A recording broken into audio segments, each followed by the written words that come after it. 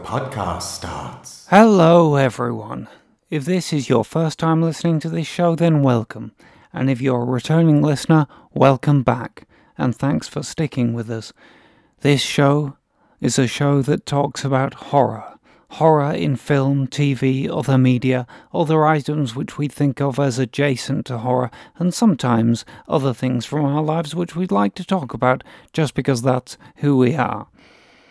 This week is the first week that we'll be releasing our reviews of films screened at the current Grimfest Festival, the Manchester Horror Film Festival that this year, like so many, has gone digital. So we have a number of hosts who vary week to week, but I am TD Velasquez in Greater Manchester, and as always, you can call me Dan. I'm on my own right now, but during the course of the programme I'll be joined by Kirsty Worrow from Shropshire, Ian Winterton from, although I should say, in Cheshire, and Stella Gaynor in Manchester. And we're going to be reviewing a bunch of movies. We'll be talking about H.P. Lovecraft's The Deep Ones, The Horror Crowd, Unearth, The Oak Room, and 12-Hour Shift. All of those movies have been screened already at Grimfest, even though the festival itself is not over yet. Out of the four of us, at least two of us have seen every single movie, so for each film there's going to be two of us contributing particularly, and the teams are going to alternate. That's the nature of today's show, really. I'm going to skip over to them quite soon. Just to say apologies that this episode has come out a day late. We've been a little bit run off our feet with getting special bonus episodes out this week to lead into Grimfest. Hope you've been enjoying those. I also want to say there's not much in the way of news, horror or otherwise, that I can report on my own, although I wish Stella was here, because if she was, I'd be able to say to her, what the hell is this The Walking Dead, The World Beyond spin-off, which I hear has come to Amazon Prime, because I'm quite intrigued by that. I have no idea what it is. In terms of recommendations, well, I've just started watching the second series of Ghosts, which we've mentioned before on this show. Kirsty and I both like that.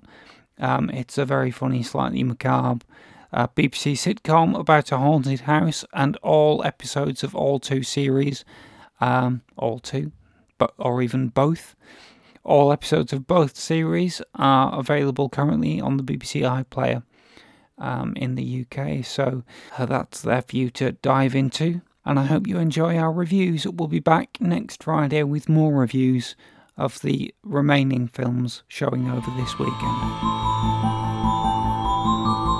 Okay, so now we're going to talk about the movie H.P. Lovecraft's The Deep Ones. Now, Kirsty is here to review this with Ian.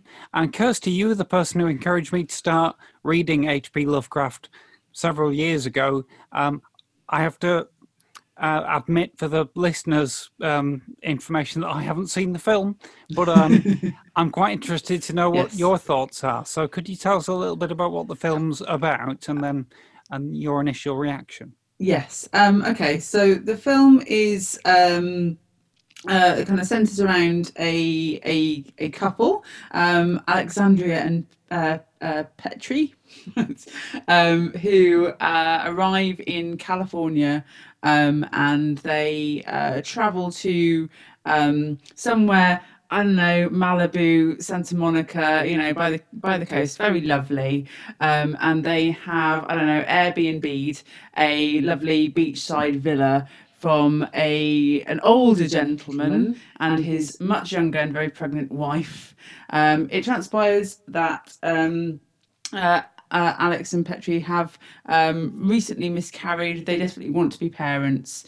And the moment that they arrive at this, kind of seaside villa, and get involved with this kind of hippie, culty community who, as soon as you see them, you go, okay, here are the wrong ones. So it's kind of, it's probably what I wrote down is it's Rosemary's Baby via Stepford Wives with H.P. Lovecraft kind of mythology. Okay.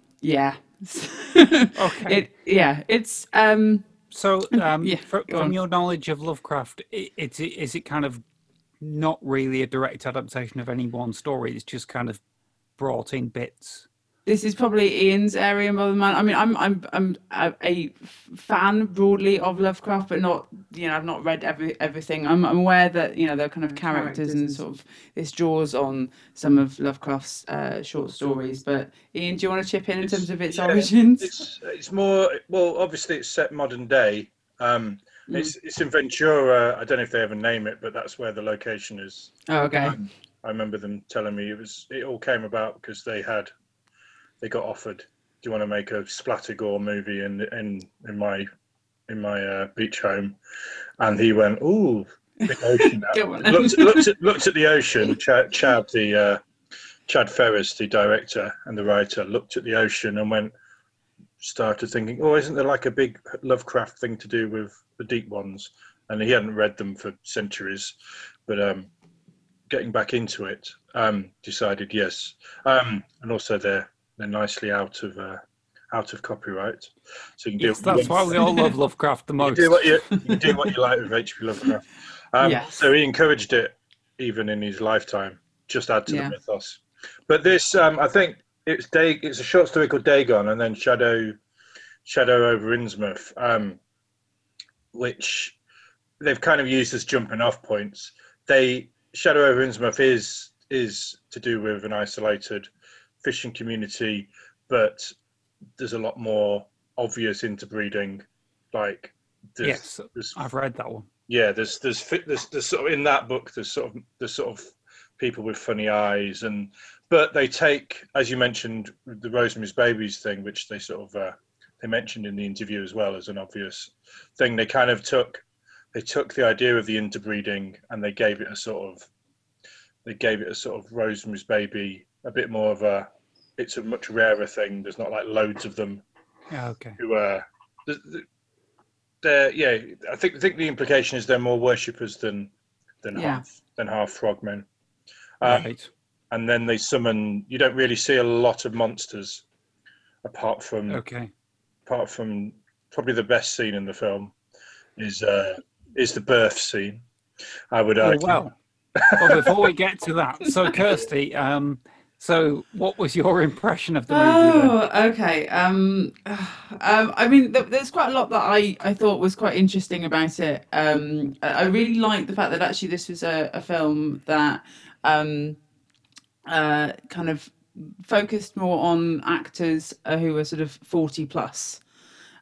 Which in horror we don't tend to find our kind of protagonists who are it's relatively rare. I know of at least one movie where the writer was ordered not to make any of the characters over 40. It happens all the time.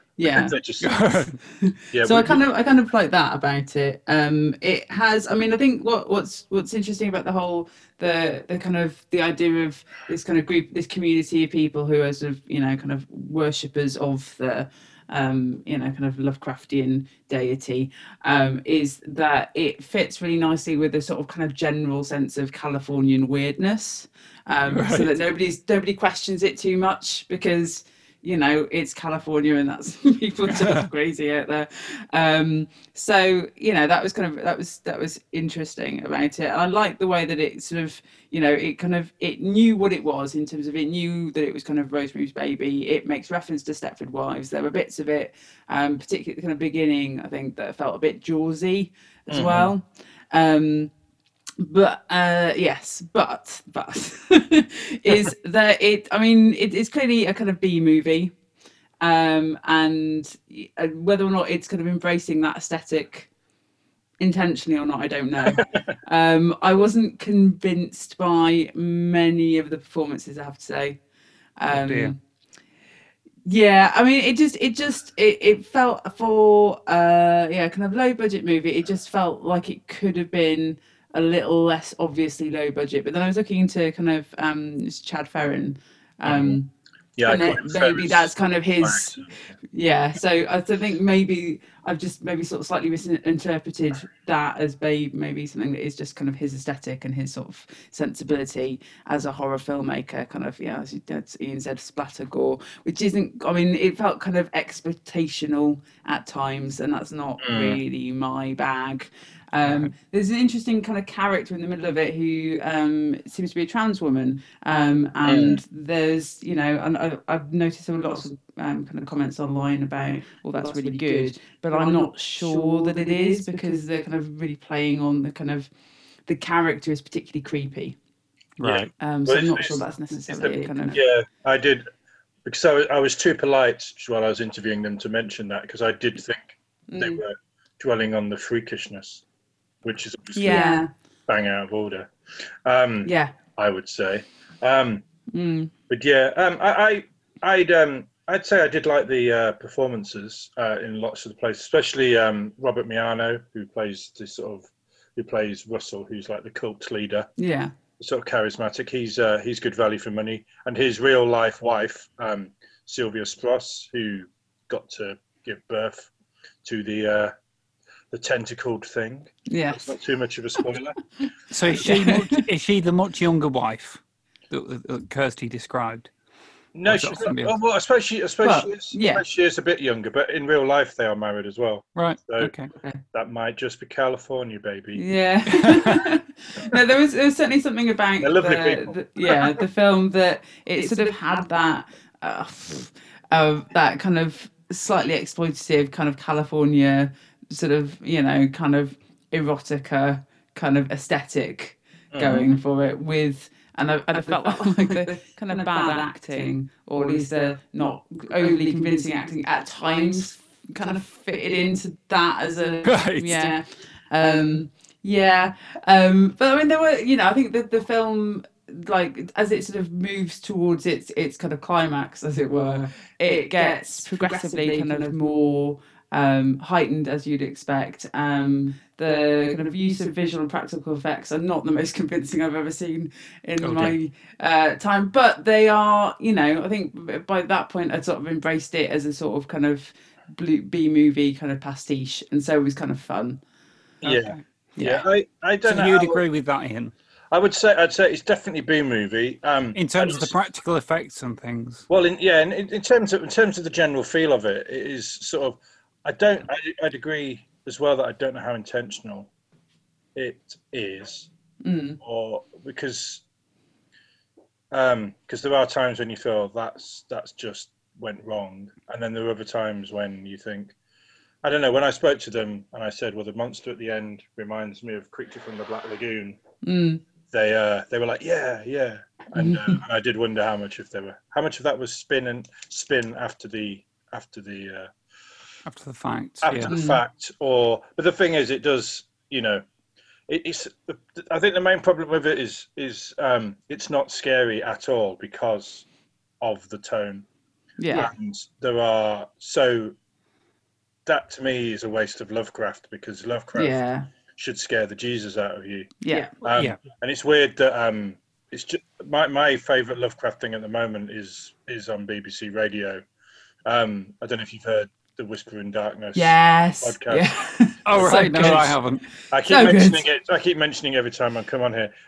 Julian Simpson's. I mentioned it to them in my sort of audio, and that has actually, I've listened to it by myself at night in bed, and I've had to turn the light on, which certainly that wouldn't happen watching this movie, because it's fun, and I imagine at the festival, people will have had a good laugh.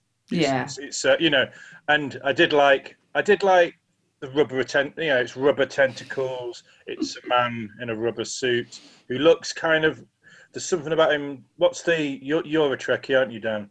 What's the green monster that has a big wrestling match with Kirk?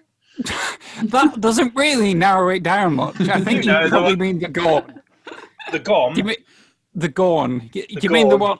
The one where I think I know enough about Trek to know it is the Gorn. Yes. Yeah. It kind of reminded me of the Gorn, right? A bit in that it was Well, the Gorn famously has a very, very static face. And I think when they did the special edition, they CGI'd its eyes. So its eyes move a bit, but it doesn't change the fact that its entire rest of its head is completely expressionless. It's not scary, and it could be really scary. I mean, Rosemary's Baby is scary. It's weird because The Whisper in Darkness, the next installment, they've done Charles Dexter Ward, and they've done is it The Whisper in Darkness? And they've called the whole thing that now. And then the one it's just ended on the cliffhanger of I'm Off to Innsmouth. Right. Yes. So they're doing this book next, and I mean that is a very frightening and tense story. Yeah, and also the audio, Julian Simpson's audio is set in the present day. It's a bunch of podcasters investigating crime, and then the crimes turn out to be Lovecraftian stories, but in a world where Lovecraft doesn't exist, and it's absolutely brilliantly updated. Yeah, because there's nothing. Lovecraft could work, in ancient Rome as well as it could work in the far future, because the monsters are massive and they're eternal, aren't they? Yeah, they're eternal, and they're we're just a flicker in the eye of creation as humans. That's the terror of it. Yeah. It was not meant we should voyage far. So I mean, it's a fairly mixed to negative review for the Deep Ones. Then, in Siskel and Ebert style, would either of you give it a thumbs up? Is there any audience that you'd recommend it to? I'd say it's good fun. They're really nice people that made it, and it's not, and it has its moments. But if you want a really well crafted scary movie, then this ain't it. If you want something where you can go, these guys look like they were having a lot of fun, and there's rubber tentacles, and there's some really good practical effects. Not necessarily scary, but the sort of whole birth sequence where there's lots of tentacles coming out from between Sylvia Spross's legs is quite effective. I don't know if you'd agree. Well, I think it's affecting. Yeah, it's very effective. I think this is, for me, is one of those movies that not that this is something that's likely to happen anytime soon, but I think if you kind of saw it at a festival or at a kind of B movie kind of double feature type thing, and you were with a lot of friends, and the cinema was packed and everybody had a couple of glasses of wine, it's probably a really good time. Okay. Yeah. All right, that's great. And I would say in a way that's 2 thumbs up then. No, with strong qualification. Yes. Yeah. If you're drunk. But also, I'd like to see Chad Ferrin's other movies, because they sound, from their titles, they sound like they're a lot more. This is dumb but fun. Like his last movie that a lot of the same actors worked on was Exorcism at 60,000 feet, which I kind of want to see just from the title. That's Snakes on a plane, but it's like Snakes on a Plane meets The Exorcist. So that sounds fun, and a lot of people in it. And they're all. I think they're a nice little team of people. Oh, nice one. Well, that's definitely a recommendation for that movie, anyway. Okay, cool. Yeah. So that's all we reviewed. That's Chad Ferrin's H.P. Lovecraft's The Deep Ones. I think that's a qualified recommendation. Oh, 2 thumbs up. It's 2 beers in. 2 beers in. And some tentacles. So here we are to discuss The Horror Crowd. It's Dan here, but actually I haven't seen this particular film. Luckily, though, I am joined by 2 people who have. Ian, say hello, sir. Hello, sir. Thank you, sir. And Stella, you also must say hello, sir. Hello, sir. So Ian, tell us about The Horror Crowd. You obviously interviewed the director. I did, yeah. And saw the movie. Yeah, it's it's a documentary about lots and lots and lots of horror directors. So many horror directors. And Ruben Pla, he's appeared in Insidious and various other films. And he's a when I interviewed him, he's a very nice man. And he basically recorded these in quite a short space of time. It wasn't like one of those ones that was done over months and months and months. Because he has the resources and a studio. Well, he has friends with cameras and he lives in LA. Once he started doing it, he was just able to get loads and loads of people in, like a revolving door by the sound of it. Okay. And as we heard in the interview, he had 40 hours of footage or thereabouts, which he turned into 90 minutes. So it's I don't know what did you think of it, Stella? You saw it. You saw it at Fright Fest. I think overall, yeah, I did see it at Fright Fest. It was an honour to see it at Fright Fest, and overall, I did really enjoy it because I was a bit concerned that it might just be sort of rehashing histories of this is how certain films came to be, and I was concerned it would just be stuff that we already know, but it was actually quite a personal look at all these filmmakers and creators and actors, as to why horror, I think, was the nicest thing about it, rather than just being, well, then this happened and then we got the money for this and then we got the green light for that. It was more an exploration of themselves and why they're in the business that they're in, and lots of their reasons for liking horror sort of rang true to me as well. So I guess it set them up as not being these stars. They were just fans, people that like it, and the way they talked about it was very, very personal, which I really enjoyed about the film. Yeah, and it was a real insight into what it's actually like to be in LA, not just in the horror business, but I guess in any sort of genre, or just trying to make it in the business, from actors to directors, and the fact that you had some people who had struck gold, like Oren Peli and people like that,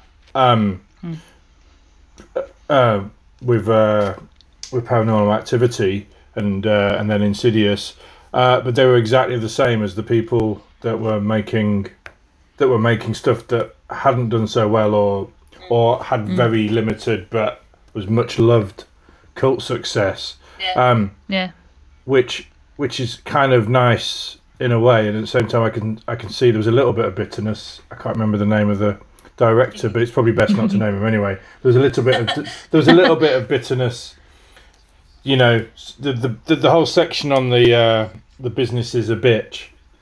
They have this great big section, don't they, where the business is horrible, and that's movies in general.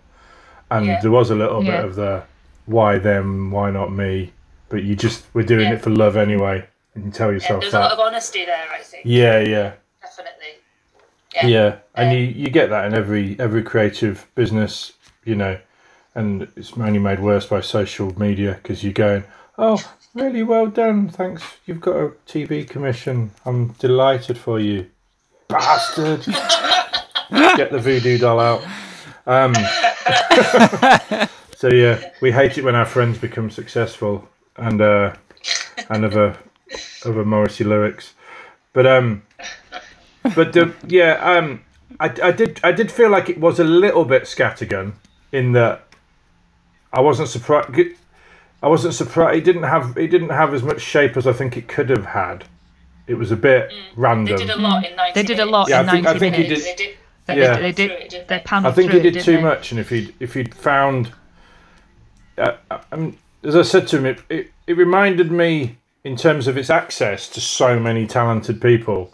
Have you ever seen The Aristocrats? The Aristocrats, rather. It's a very different film. So The Aristocrats is a film by Paul Provenza and Penn Jillette, you know, from Penn and Teller. I think that's his name. And it's basically the access they have, similarly to Ruben has here, is because they're stand-ups and they have every single stand-up, especially from the American scene, but they also have Eddie Izzard and so many people. Watching it is just like, oh my god. If you don't like this comedian, there'll be another one longer than 2 minutes.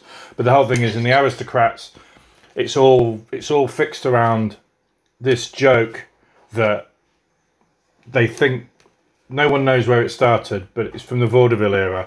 And after hours, when the audience aren't there and your only audience is your peers, you tell this joke, and it starts with a family come into a casting agent's office, and then you describe their act, and their act is the idea. The act can be anything you want.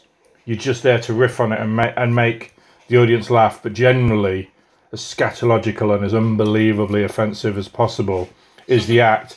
And then at the end, you reach a sort of breathless climax, usually literally several climaxes and most of the things. And then you go, and the guy goes, well, that was interesting. What's your act called? And they go, The Aristocrats. And that's the joke. And that film is amazing, and I would recommend it to horror fans, because not there's any horror in it whatsoever, although it does have some it does have the South Park kids referencing the burning victims of 9/11 during their little sketch. So that's as horrific as it gets. Anyway, but that film is absolutely amazing, especially if because it centers around this joke. So it's everybody telling this joke with a little bit of stuff, a little bit of people talking about other things. But I thought with this, it didn't coalesce around enough things. So it didn't coalesce around enough things. And then it's like he sort of got into Jump Cut Cafe kind of later on. And part of me thought, could there be a documentary about the Jump Cut Cafe? I think they really could. What's the Jump Cut Cafe? Oh, that's true. Yeah, you haven't seen it, have you? Basically, sort of halfway through, he starts going on about the Jump Cut Cafe, which is a cafe where in LA, which is now a sushi bar, which is sort of legendary, and it seemed to be where everybody, you didn't know who was going to turn up there. So like, you'd turn up there, everyone with their laptops, drinking their lattes, eating their mac and cheese, and their chicken sandwiches, and Wes Craven would walk in, or big names of horror from all the different generations would walk in. And that, to me, the Jump Cut Cafe, the documentary, is probably the documentary that could be made. Yeah. But that's not what we got here. I think he just started talking about horror in general, and he does have different subject areas. But it's a bit, and it's all really interesting, especially as a sort of, if you're interested in, like. It sounds like the kind of thing that might be a good first documentary as a horror fan if you've not seen any others, because we live in a world where, people make like very interesting 4-hour documentaries about one film, or a 2-hour documentary about 1 minute of one film, like the one about the psycho shower scene, which is really good. So you've got to be careful when you kind of go really general. But I guess maybe that's what sounds interesting to me is kind of it could be like a starter pack. I'd imagine it probably wouldn't have much in it that I don't know, and certainly it sounds like the interviewees that he's got are people who've done other documentaries about horror. Yeah, I mean, there's nothing that's amazing when they have the section on, which what was it got you into horror? It's all the usual suspects. Not the usual suspects. Yeah, they had lots of things in common, which I liked seeing how many things they all had in common when they described like their younger years. And I've got written down here from my scrolling notes from when I was watching it, that lots of them, or one of the sections was called Being the Weird Kid. And they all had sort of, I was the weird kid, I was into this and I was into that. And there was so much overlap between them all. And it was like, and then you all found each other. Oh. Isn't this lovely?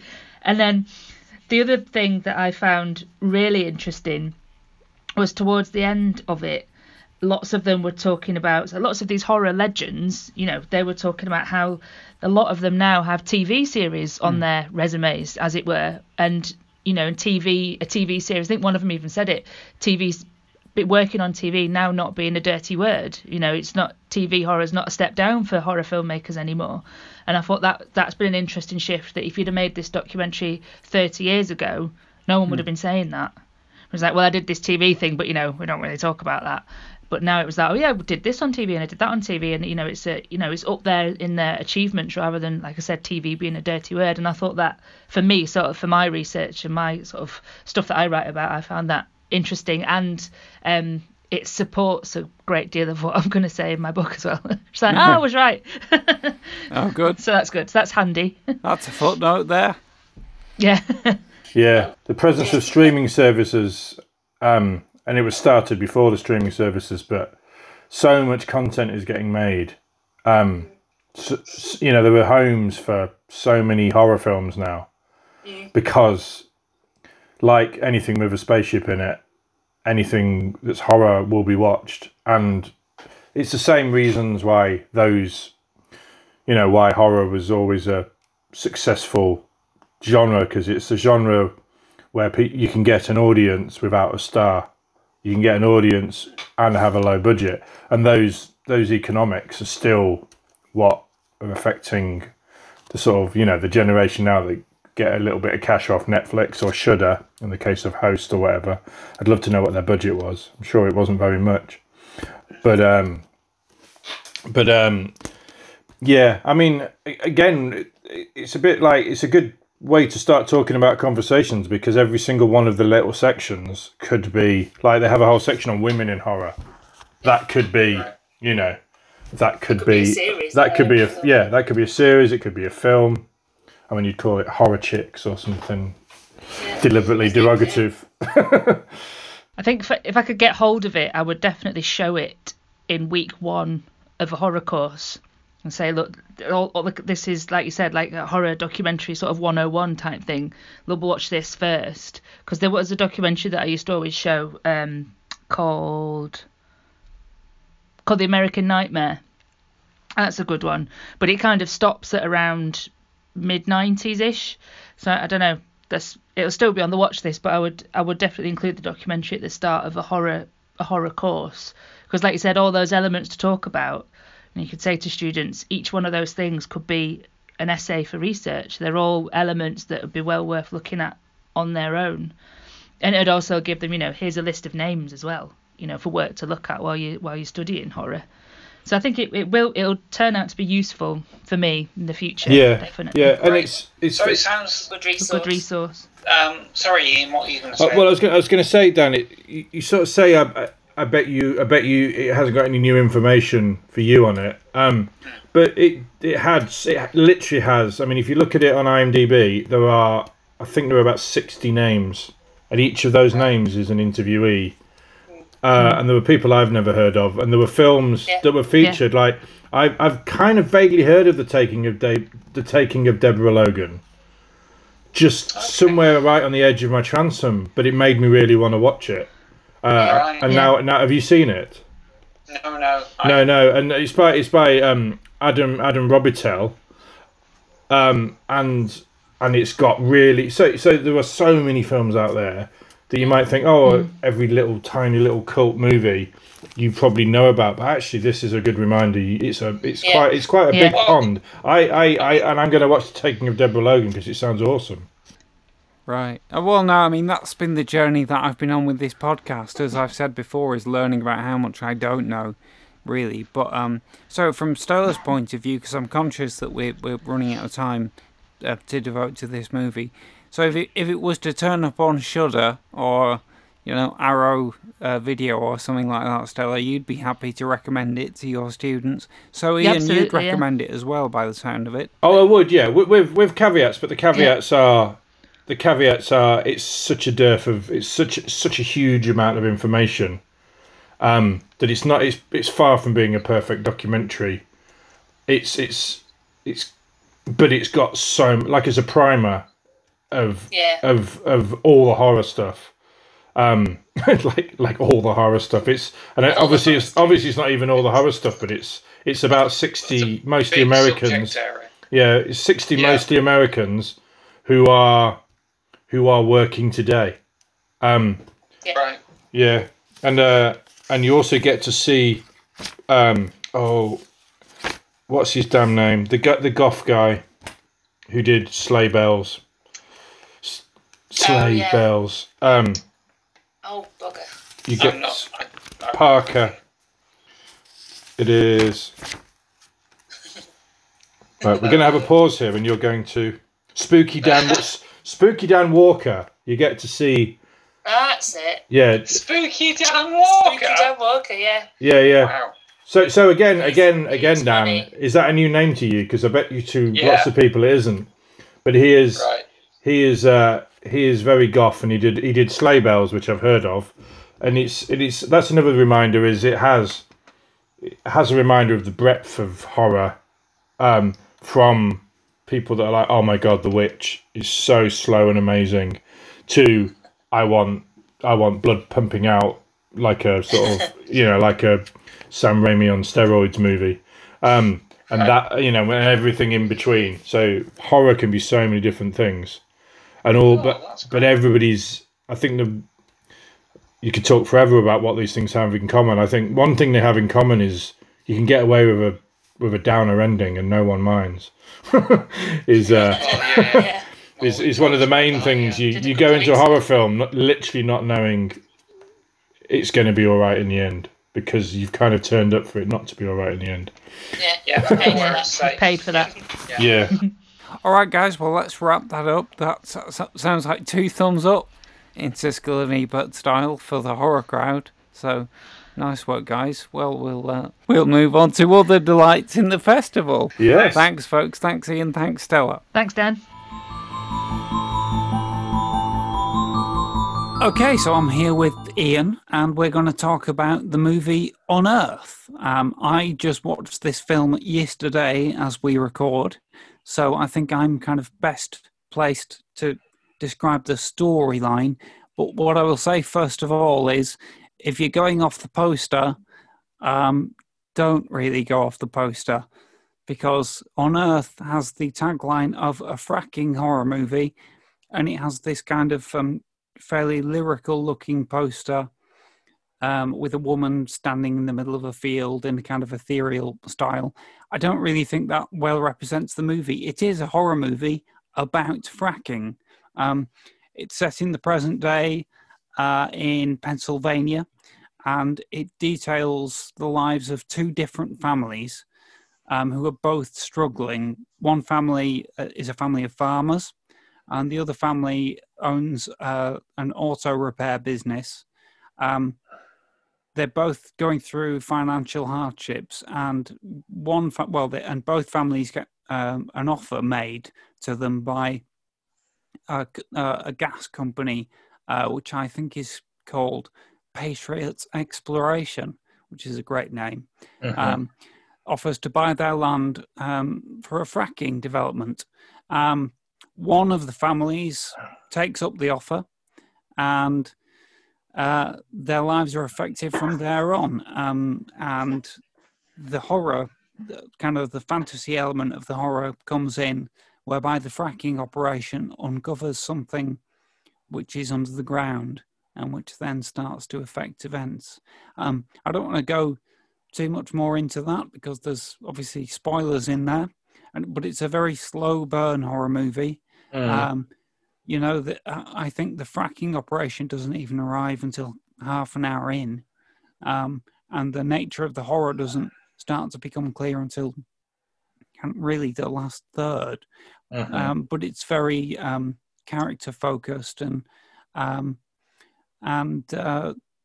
kind of realistic. Ian, you interviewed the co-directors John C. Lyons and Dorota Schweiss, and that was on the podcast a couple of weeks ago. Yeah.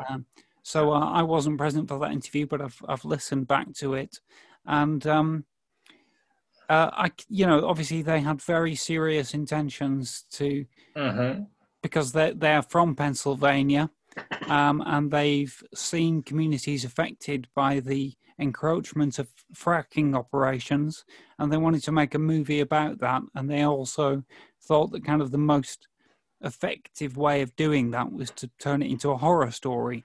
So to make kind of a horror metaphor for a real life horror or a real life issue. I think John mentioned things like The Incredible Shrinking Man as influences where kind of B movies have used fantastic subject matter to talk about the real world. And I think it's a very well intentioned and well done film for the most part. It has a great cast, including a number of kind of legendary actors, really. Top billed is Adrienne Barbeau, John Carpenter's ex-wife and star of his movies Escape from New York and The Fog, and also things like Creepshow and Swamp Thing. It's also got Mark Blucas, who Buffy the Vampire Slayer fans will be very familiar with because he played Riley, and Alison McCarthy from movies like Iron Man.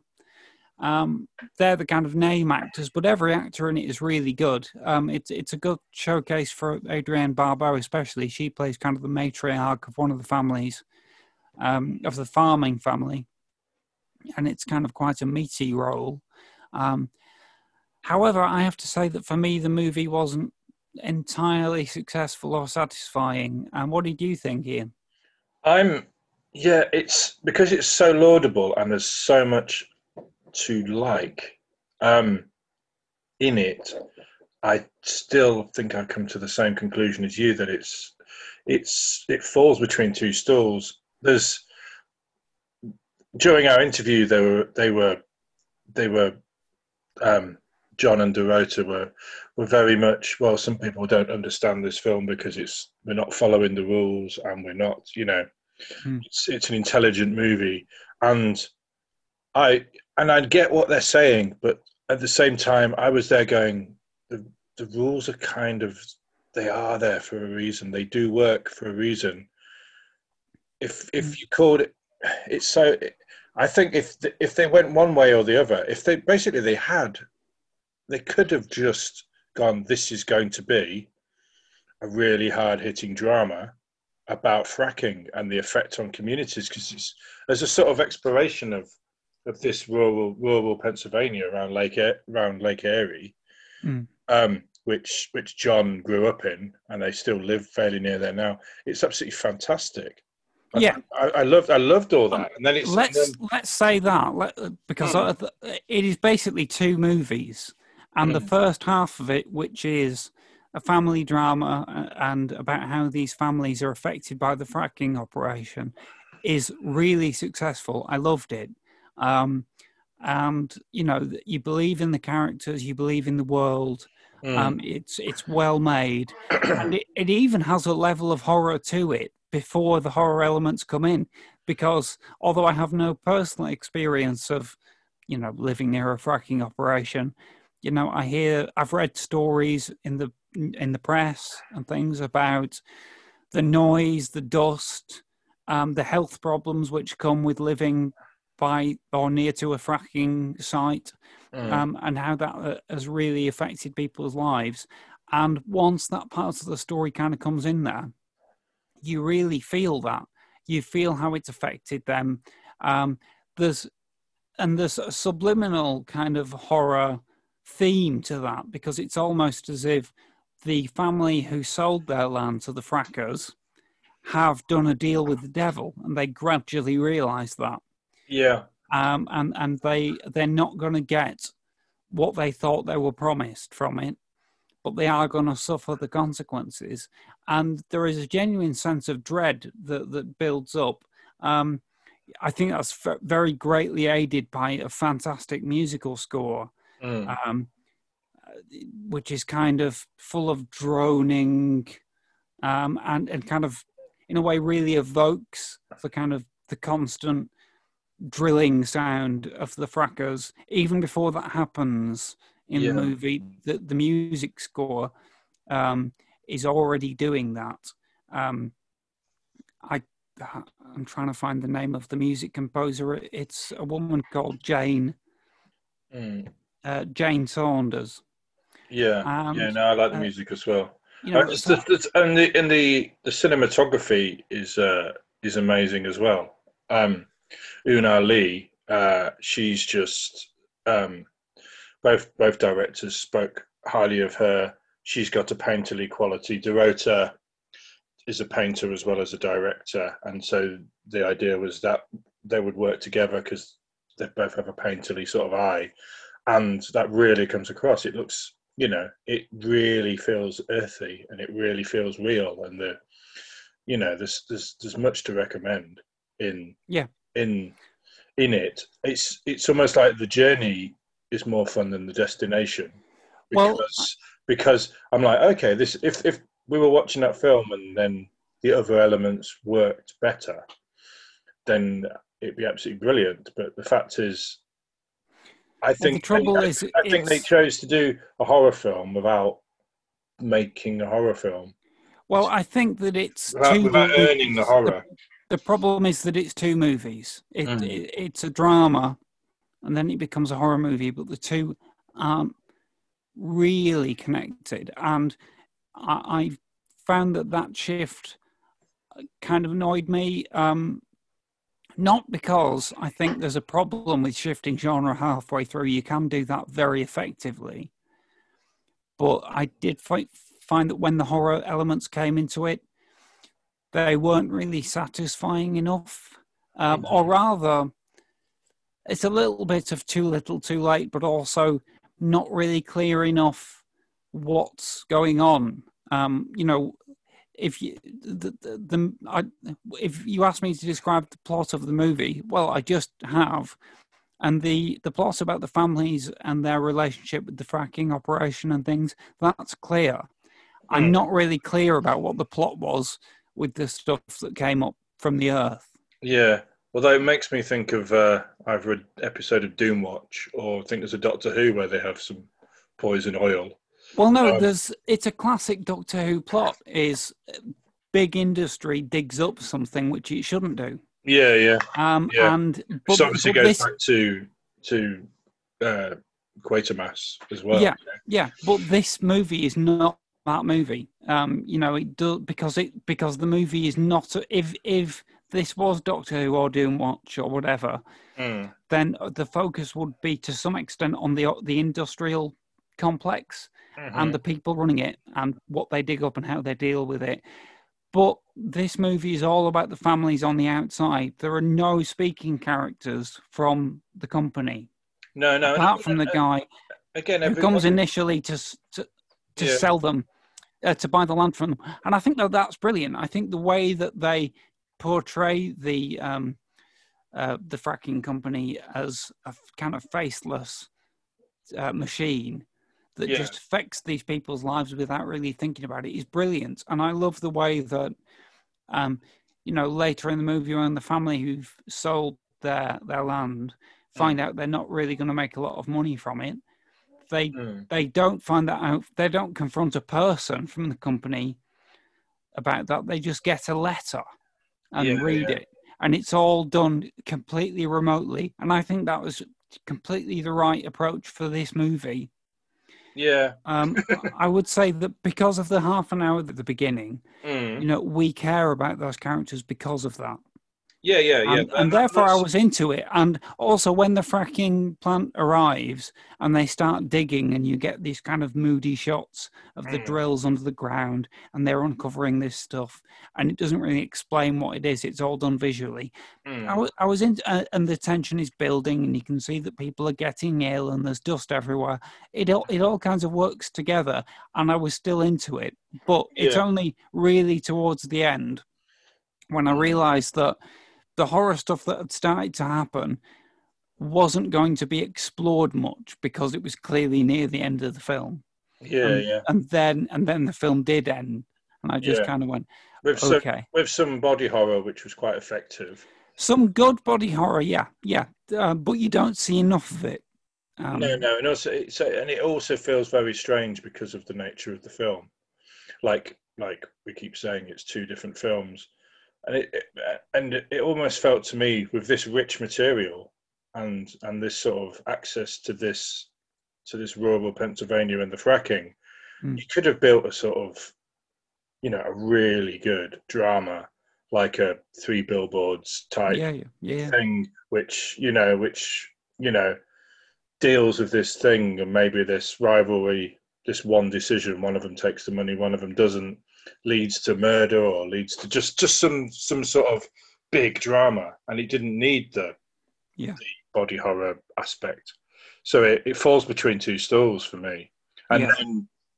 And then the fact it's all over the poster, and with a weird tagline that makes it sound like it's going to be a splatter gore horror, because it's a fracking horror movie. Yeah. That sounds like, people's heads are going to fall off and things, and it's going to be full on gory thrills, late night gory thrills, and it's really not that at all. So it's its own beast, I guess. And John and Dorota were very much would stand by their thing, and it's got loads of things going on. It's got loads of intelligence and loads of commitment. And it's been picked up and it's going around. So it's just didn't quite work for me, and I think it's because I'm probably a structure whore who was there going, why is this suddenly a horror film? I think the main problem, like I say, is that it's not that it becomes a horror film, it's that once it does become a horror film, it's not very satisfying as a horror film. No. I kept thinking it's going to kick off, and it does, but not in a way that feels it kind of loses coherence as well towards the end, not just in terms of storyline, but in the way it's shot. There's a lot of shaky cam, a lot of out of focus stuff, and I realise that is reflecting the way things are going crazy in the plot, but it's just the kind of the coherence of the film seemed to collapse at that point. Yeah, there's not a lot of for all that drama. There's not a lot of the snakes of that drama don't massively make their way into the rest of the movie. No, basically for the first 45 minutes, it's one thing, and I'd recommend that thing if you want a 45-minute drama about fracking. It does the job, and it even has, in a way, the horror element does come in. Real horror, yeah. There's a tragic, because you can see. I think there's a wonderful bit where Adrienne Barbeau is sitting outside with a cup of tea, and she goes to drink it and then spits it out because the dust has got into it. Yeah. And just the look of disgust on her face, and she's fantastic. Yeah. No. It's a film that probably needs making. An Erin Brockovich type fracking drama. But I do think I do concur with many of the reviews. If you're going to make a horror movie, then either get the horror going early, or foreshadow it at least at the halfway point. That's when things start going. That's when we make a switch, not in the final act. Suddenly go, here's some horror. No, because I do respect horror that stays naturalistic and real world for a long way in, because that's sometimes part of seducing you into the supernatural of it. It's getting you to buy into the characters and everything, and also that can be to do with building dread. And I think on all those levels, this would have worked, but just like you say, because of the structure they chose, it doesn't really work for me.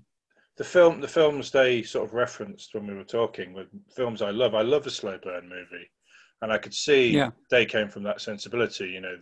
The Witch or Exorcist, or movies that do build dread. But the thing with The Exorcist is you don't go, oh my God, where's the devil come from? Because she's possessed by the devil quite early on. Yeah.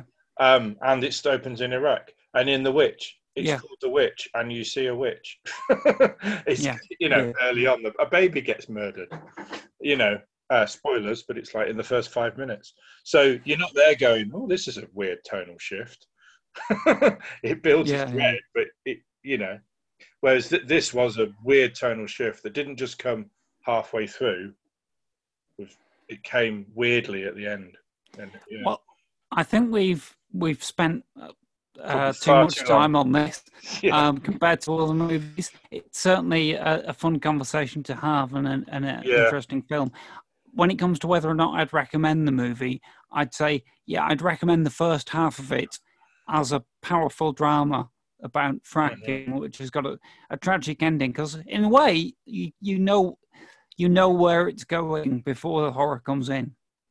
So I'd recommend that. But someone who's actually looking for a horror film, certainly a fun horror film and a well-plotted horror film, I wouldn't recommend it as that. No. Would you concur, Ian? I concur that that much to recommend it, but it's a sort of, it is a misfire ultimately. It's a shame. It is a real shame. Oh well, there we are. That's On Earth. Cheers, Ian. I feel sad now.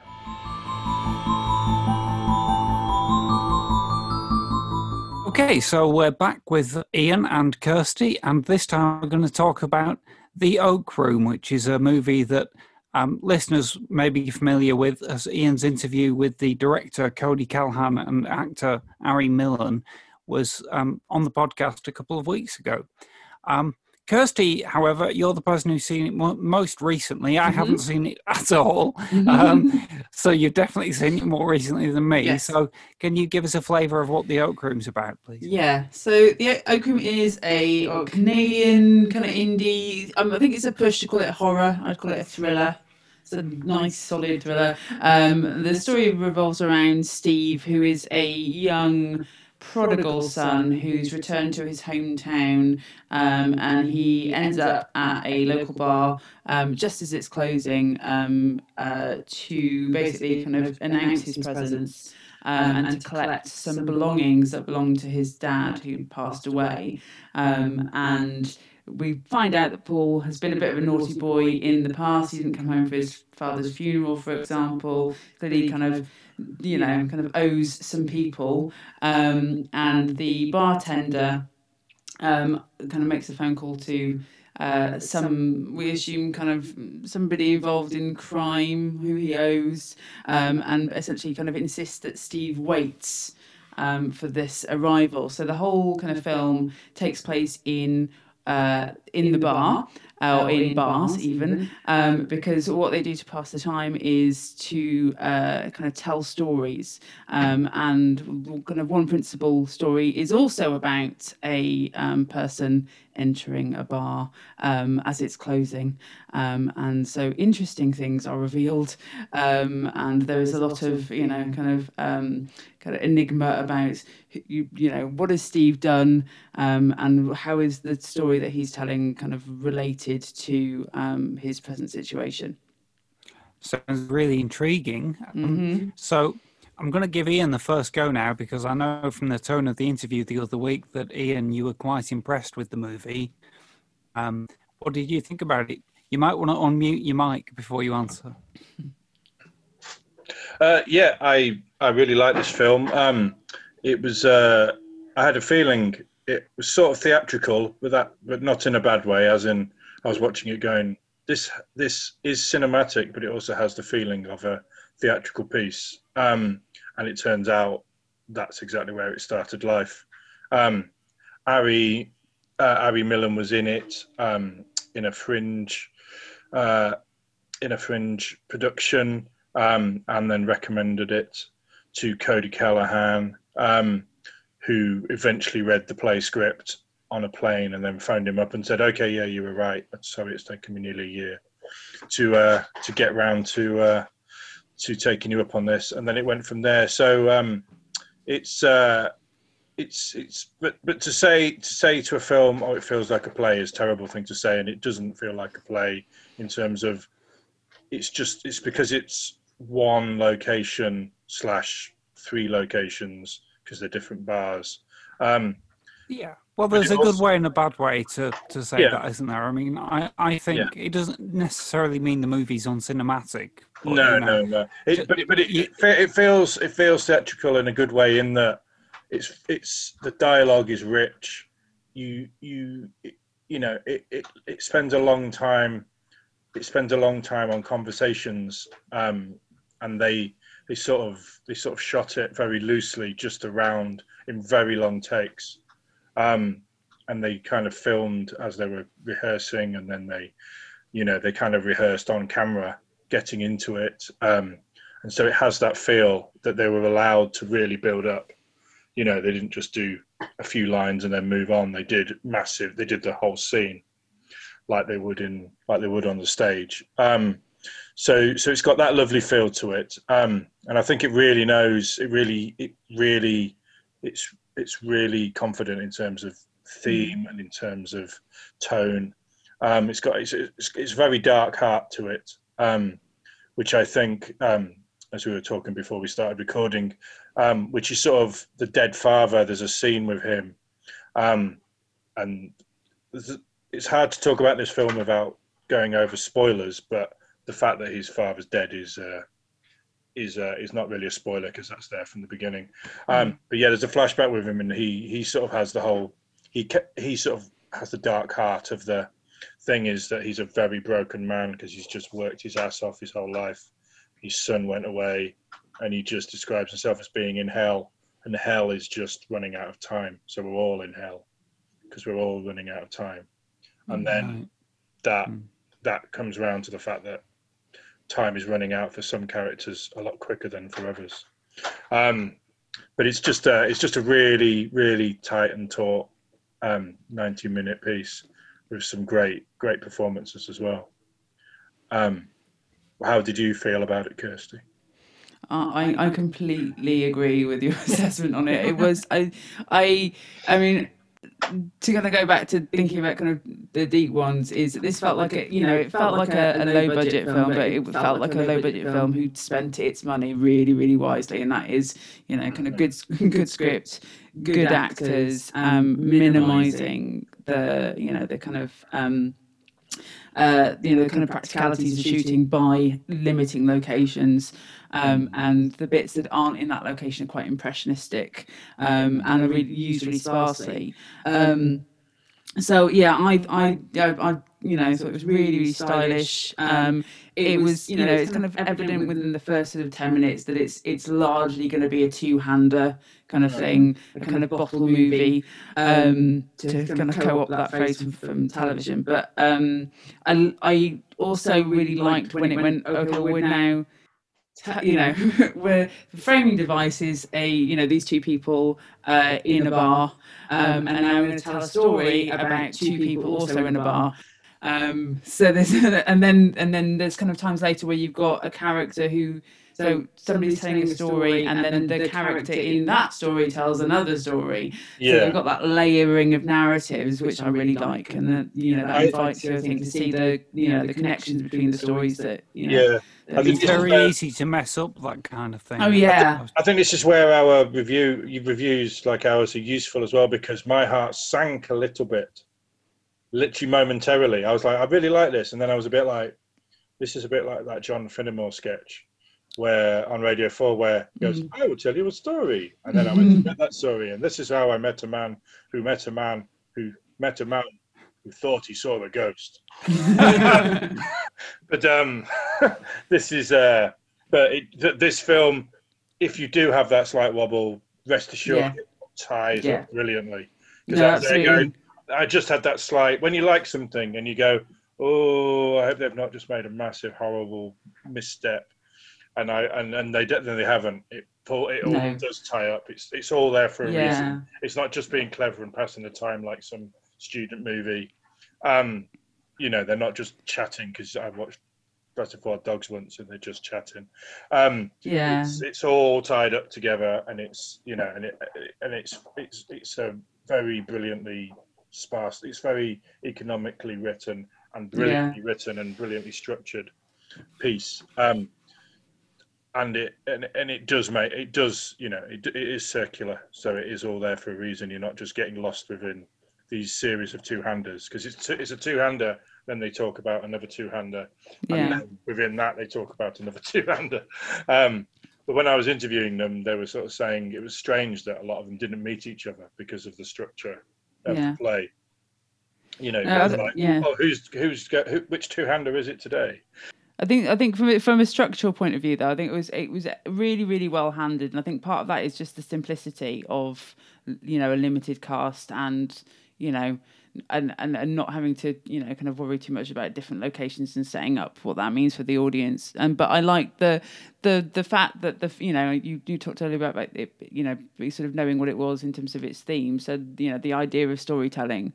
And how you tell good stories is, you know, is part of the conversation that the film has.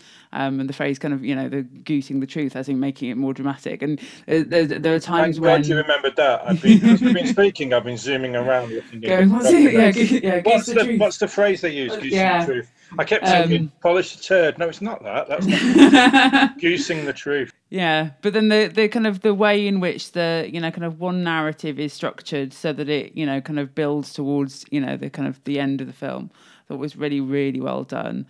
And it was I love when I find a sort of little movie in that it's not, you know, it's not big studio, it's not big budget, and it, you know, like you said, it feels a little bit like theatre because of its origins and because of its limitations, but it doesn't feel ever uncinematic. And I love the kind of films that don't have a big budget, but they spend it on, you know, kind of shots that look great and performances that are solid, and, you know, a really well crafted script. And this, for me, ticked all those boxes. Yeah, and it's not it's because it's in Grimfest. Grimfest always has this. I mean, all horror festivals doing that. They're kind of horror festival, and actually, there's a lot of films aren't straightforward horror, and this is definitely one of them. This is, you know, there's no need for this to be in a horror festival, but it's brilliant that Grimfest have got it and are backing it. But it's a thriller, like you said, and so if you're one of the people who have bought tickets to only see gore and only see, then this has got way too much talking for you. But if you like films, then you'll like this. And also, the gore that is in it is fantastic. It's disturbing, and it involves the hacksaw that is on the poster. And also, there's a really amazing bit with a piglet, which is dark as well. So it's not a horror movie, but it's definitely got some dark things. And also the cast are fantastic. RJ Mitte, we've already mentioned, who people will know as Walter Jr. in Breaking Bad. He's like the arsehole prodigal son who comes home. And then Peter Outerbridge is a sort of grizzled barkeep and friend of his father, who I hadn't heard of before. But he's had quite a career. He was in Saw 6, Lucky Number 11, Mission to Mars, many things. And then I think it's not much of a discovery because lots of people already know Harry Millen really well because he was in Orphan Black. But I've never watched Orphan Black. But he's an absolutely fantastic actor, Harry Millen, and who plays one of the characters in this.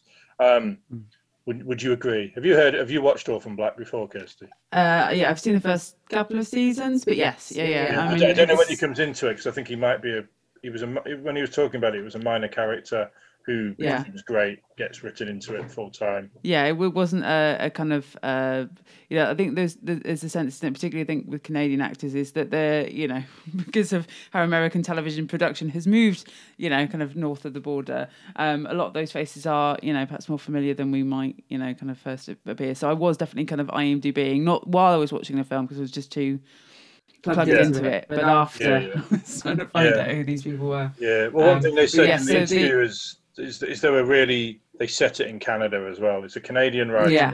It's set in Canada, and they all got to be Canadian.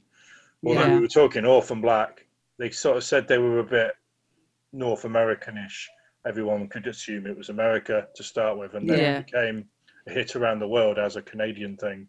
So then they started making it definitely set in Toronto. Yeah. Well, I mean, for me, the other thing at the moment that I've been really watching that is definitely Canadian has been Schitt's Creek. So this is tonally very, very different. And yes, this feels much more Canadian. I still not watched Schitt's Creek. This will be the time for our traditional Hannibal reference, Kirsty. Yes. I think that's a very Canadian show, isn't it? It is. Well, yes. It's not set in Canada at all. No, it was made in Toronto. So yeah. And like directors on it, like Vincenzo Natali, and it doesn't really hide it. You can see that it's Canada. No, absolutely. However, can I just? I mean, but you mentioned that though, Dan. It wasn't me. Can I just say, not me. You did. Yes.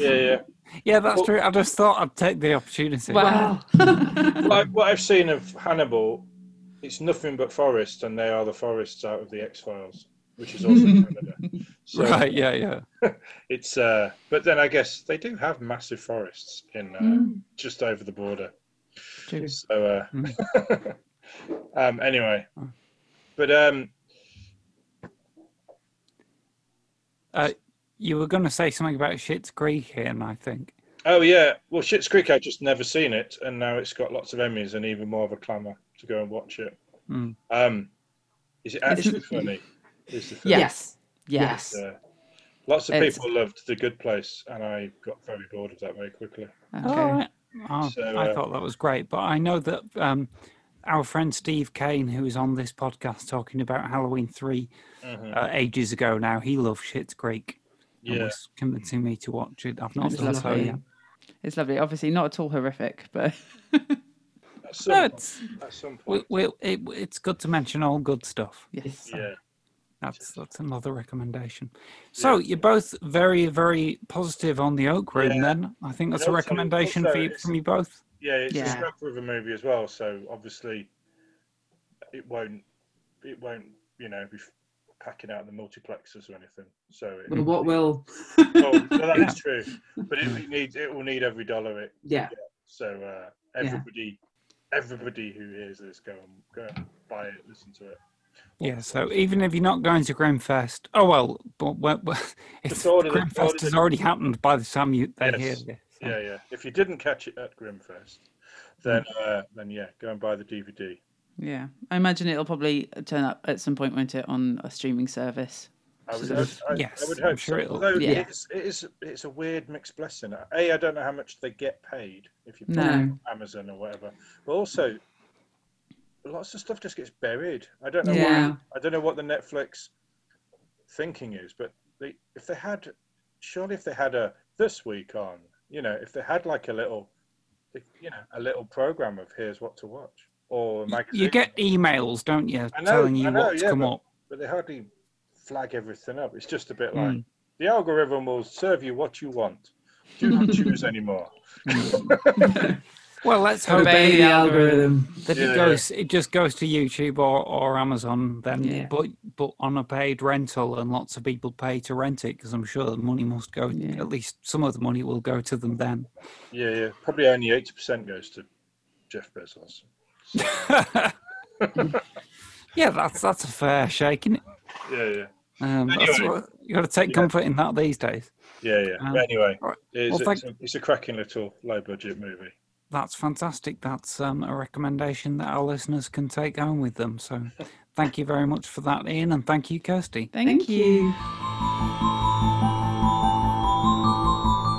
Okay, so I'm here with Ian, and the movie we're going to talk about now is one which we interviewed about on the podcast a couple of weeks ago. We spoke to writer-director Brea Grant about her film 12-Hour Shift, which is, well, I'm just going to come out and say I think it's a delightfully random, thrilling and funny movie that is horrific enough to fit into a horror film festival. But it's a lot of things as well besides a horror. And it's basically a story about a nurse played by Angela Bettis who works in, it's an American hospital. Off the top of my head, I can't remember the town, Ian. I think you brought it up. You said why? Oh, it's Arkansas, I think, isn't Yeah, it? yeah. It's Arkansas. Yeah, the state is Arkansas. So it's an Arkansas hospital in just before the millennium in 1999, and this nurse is embarking on a 12-hour night shift, but she has a bit of a job on the side, which is that she supplies organs to the black market from deceased patients, and she has made the mistake, it turns out quite early in the movie, of employing, I think, her sister-in-law as a courier to get... her cousin, I do believe, but yeah. Oh, cousin, yeah, that's right, sorry. Cousin by marriage. I think that's a key point. Oh, maybe, to get organs to essentially the mob. But things do not go to plan. And basically the night shift escalates from there into increasing chaos. And another random element that's kind of brought in, kind of in the background, but becomes prominent in a couple of occasions, is that a killer has just been apprehended and injured in the apprehension and is brought into the hospital to recover. And he's played by David Arquette, who's also a producer on the movie. Yeah. And basically, it's the whole movie is, well, it's not entirely set within the hospital. There are scenes outside it, but it kind of feels appropriately claustrophobic. There is a sense of craziness going on in this hospital, which is quite well depicted. As I mentioned to Bria in our interview, you get a lot of hospitals in horror movies that are just spooky, empty shells with nobody in or hardly anyone in. But this feels like a working hospital. There's new patients being brought in all the time. There's people being discharged. There's various staff around all the time on their breaks and whatever.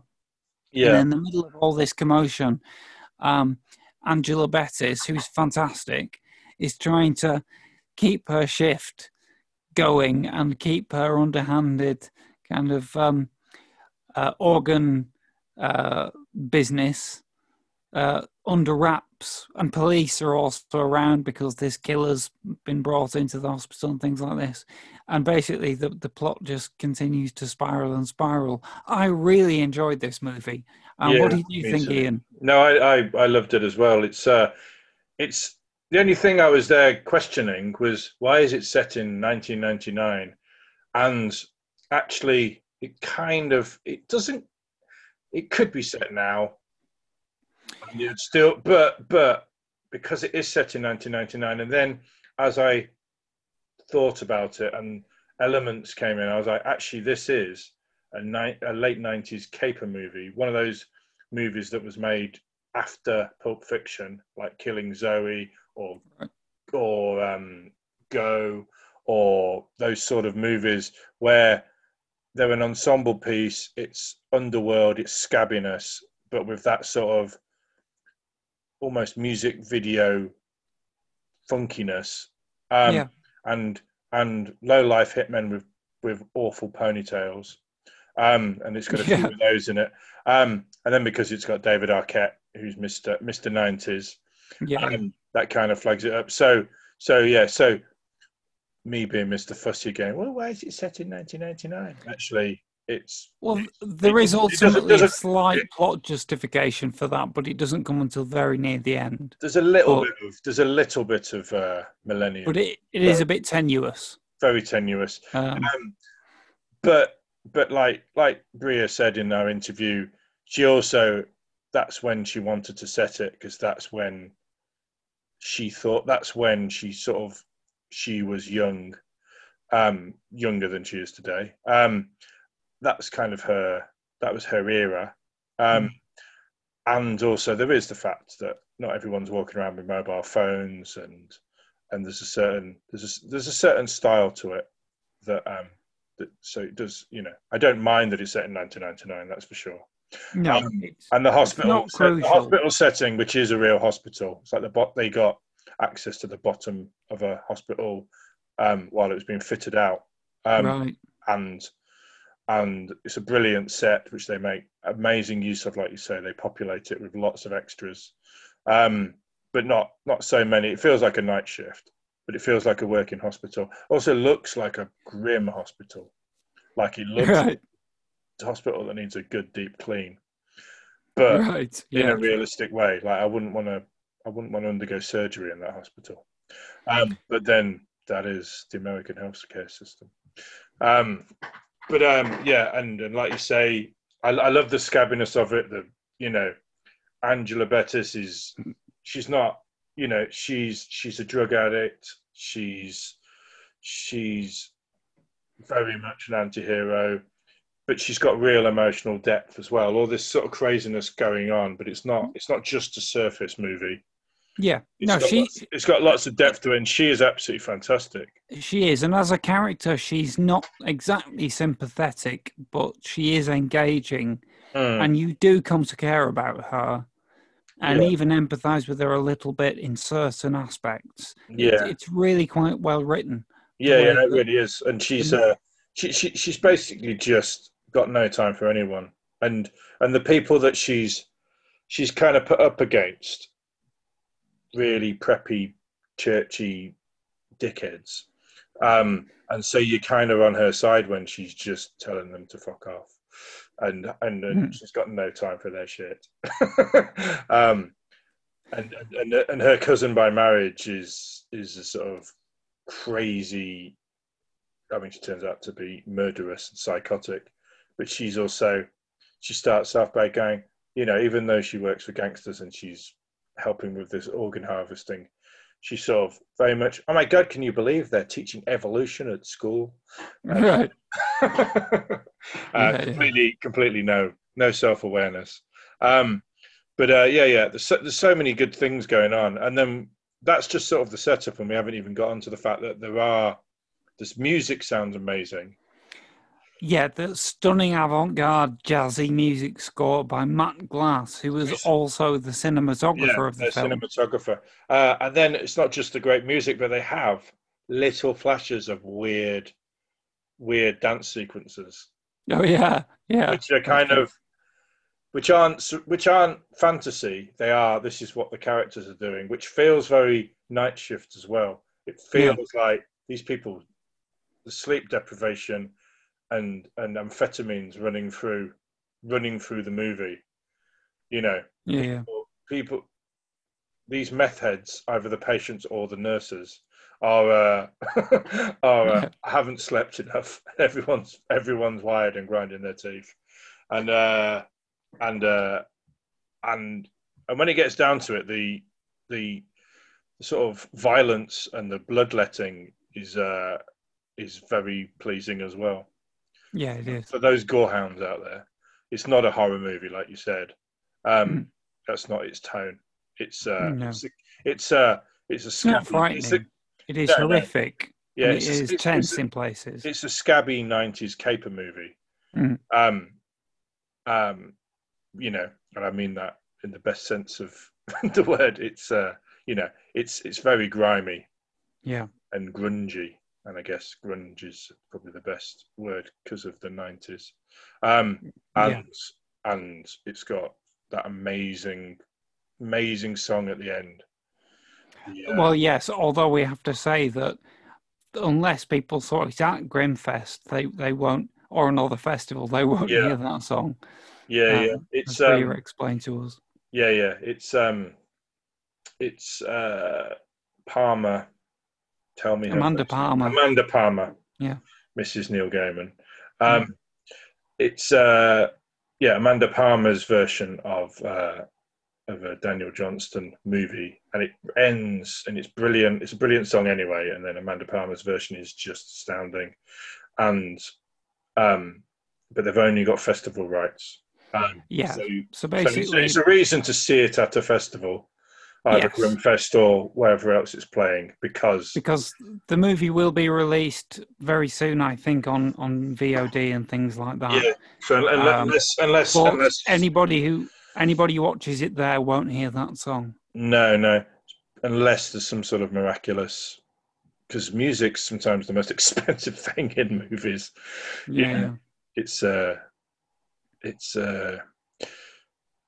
God, what was I hearing a thing about the other day? It cost it cost like $200,000 to.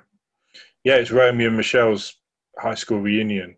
It Right. cost $200,000 to have the song at the end. Really? Yeah. But which is one of the most expensive parts of the movie.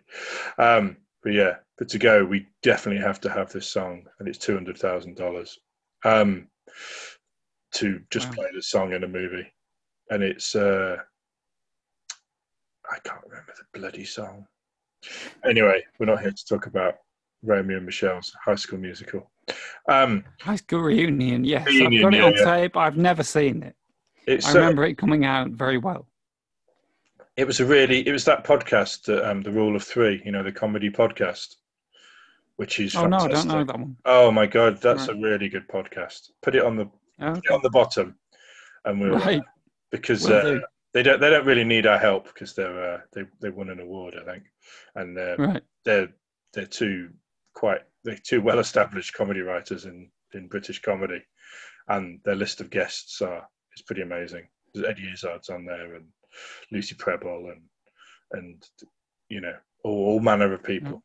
But it's a fantastic podcast. But yes, that just popped in my head. But yeah, this song at the end,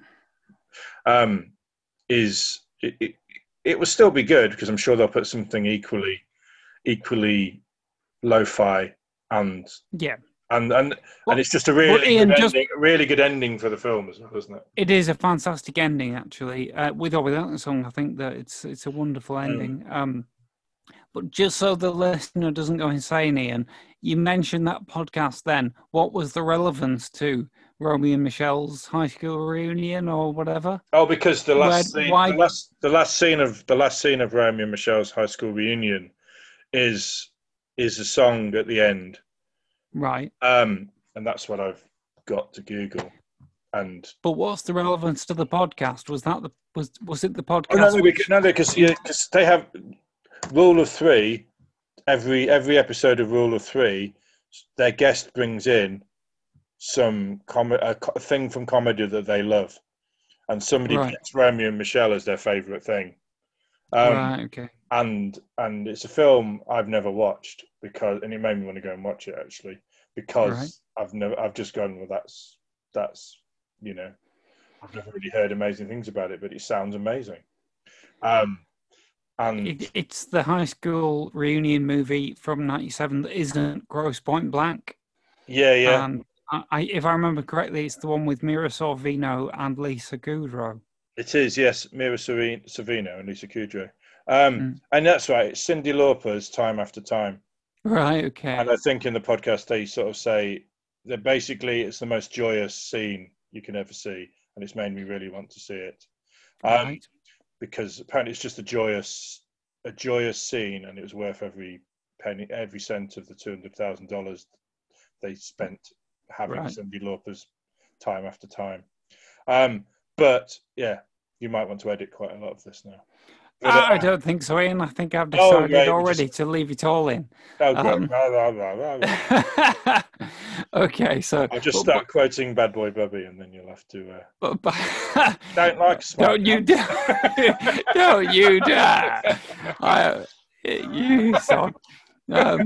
But now you've discovered that that's what you have to do if you ever want to get me to edit, is to use that word. But back to 12-Hour Shift, I think we both very strongly recommend this movie. Yeah. It will soon be very widely available, I understand. Yeah. So you should be able to find it. But like we say, if you want to hear that song, look for other film festivals. Yeah, it's very much wonder if it'll pop up on YouTube. But it is fantastic. Also, we should mention that Brea Grant, this is her sort of feature film directorial debut. Yeah, she's an actress, isn't she? Listeners obviously may know from Heroes, from movies like Rob Zombie's Halloween 2, my favourite film of all time. And Dexter, she was in. Oh, yeah. So, But she's but she's directed for TV, Pandora and Eastsiders, which I believe she's also in. But this is her first full-length feature, and she also writes it. So based on this, and also when we interviewed her, she was lovely and very warm and just a good soul, as I think Americans say. But yeah, definitely, I reckon this won't be the last time we see a Brea Grant movie. It's got great focus. Yeah. So she's in the right place. Definitely. To tell stories on film. Yeah. So that's a definite thumbs up from us both, I think. Yep, 2 thumbs up for that one. Nice one, Ian. Thank you very much. Yeah.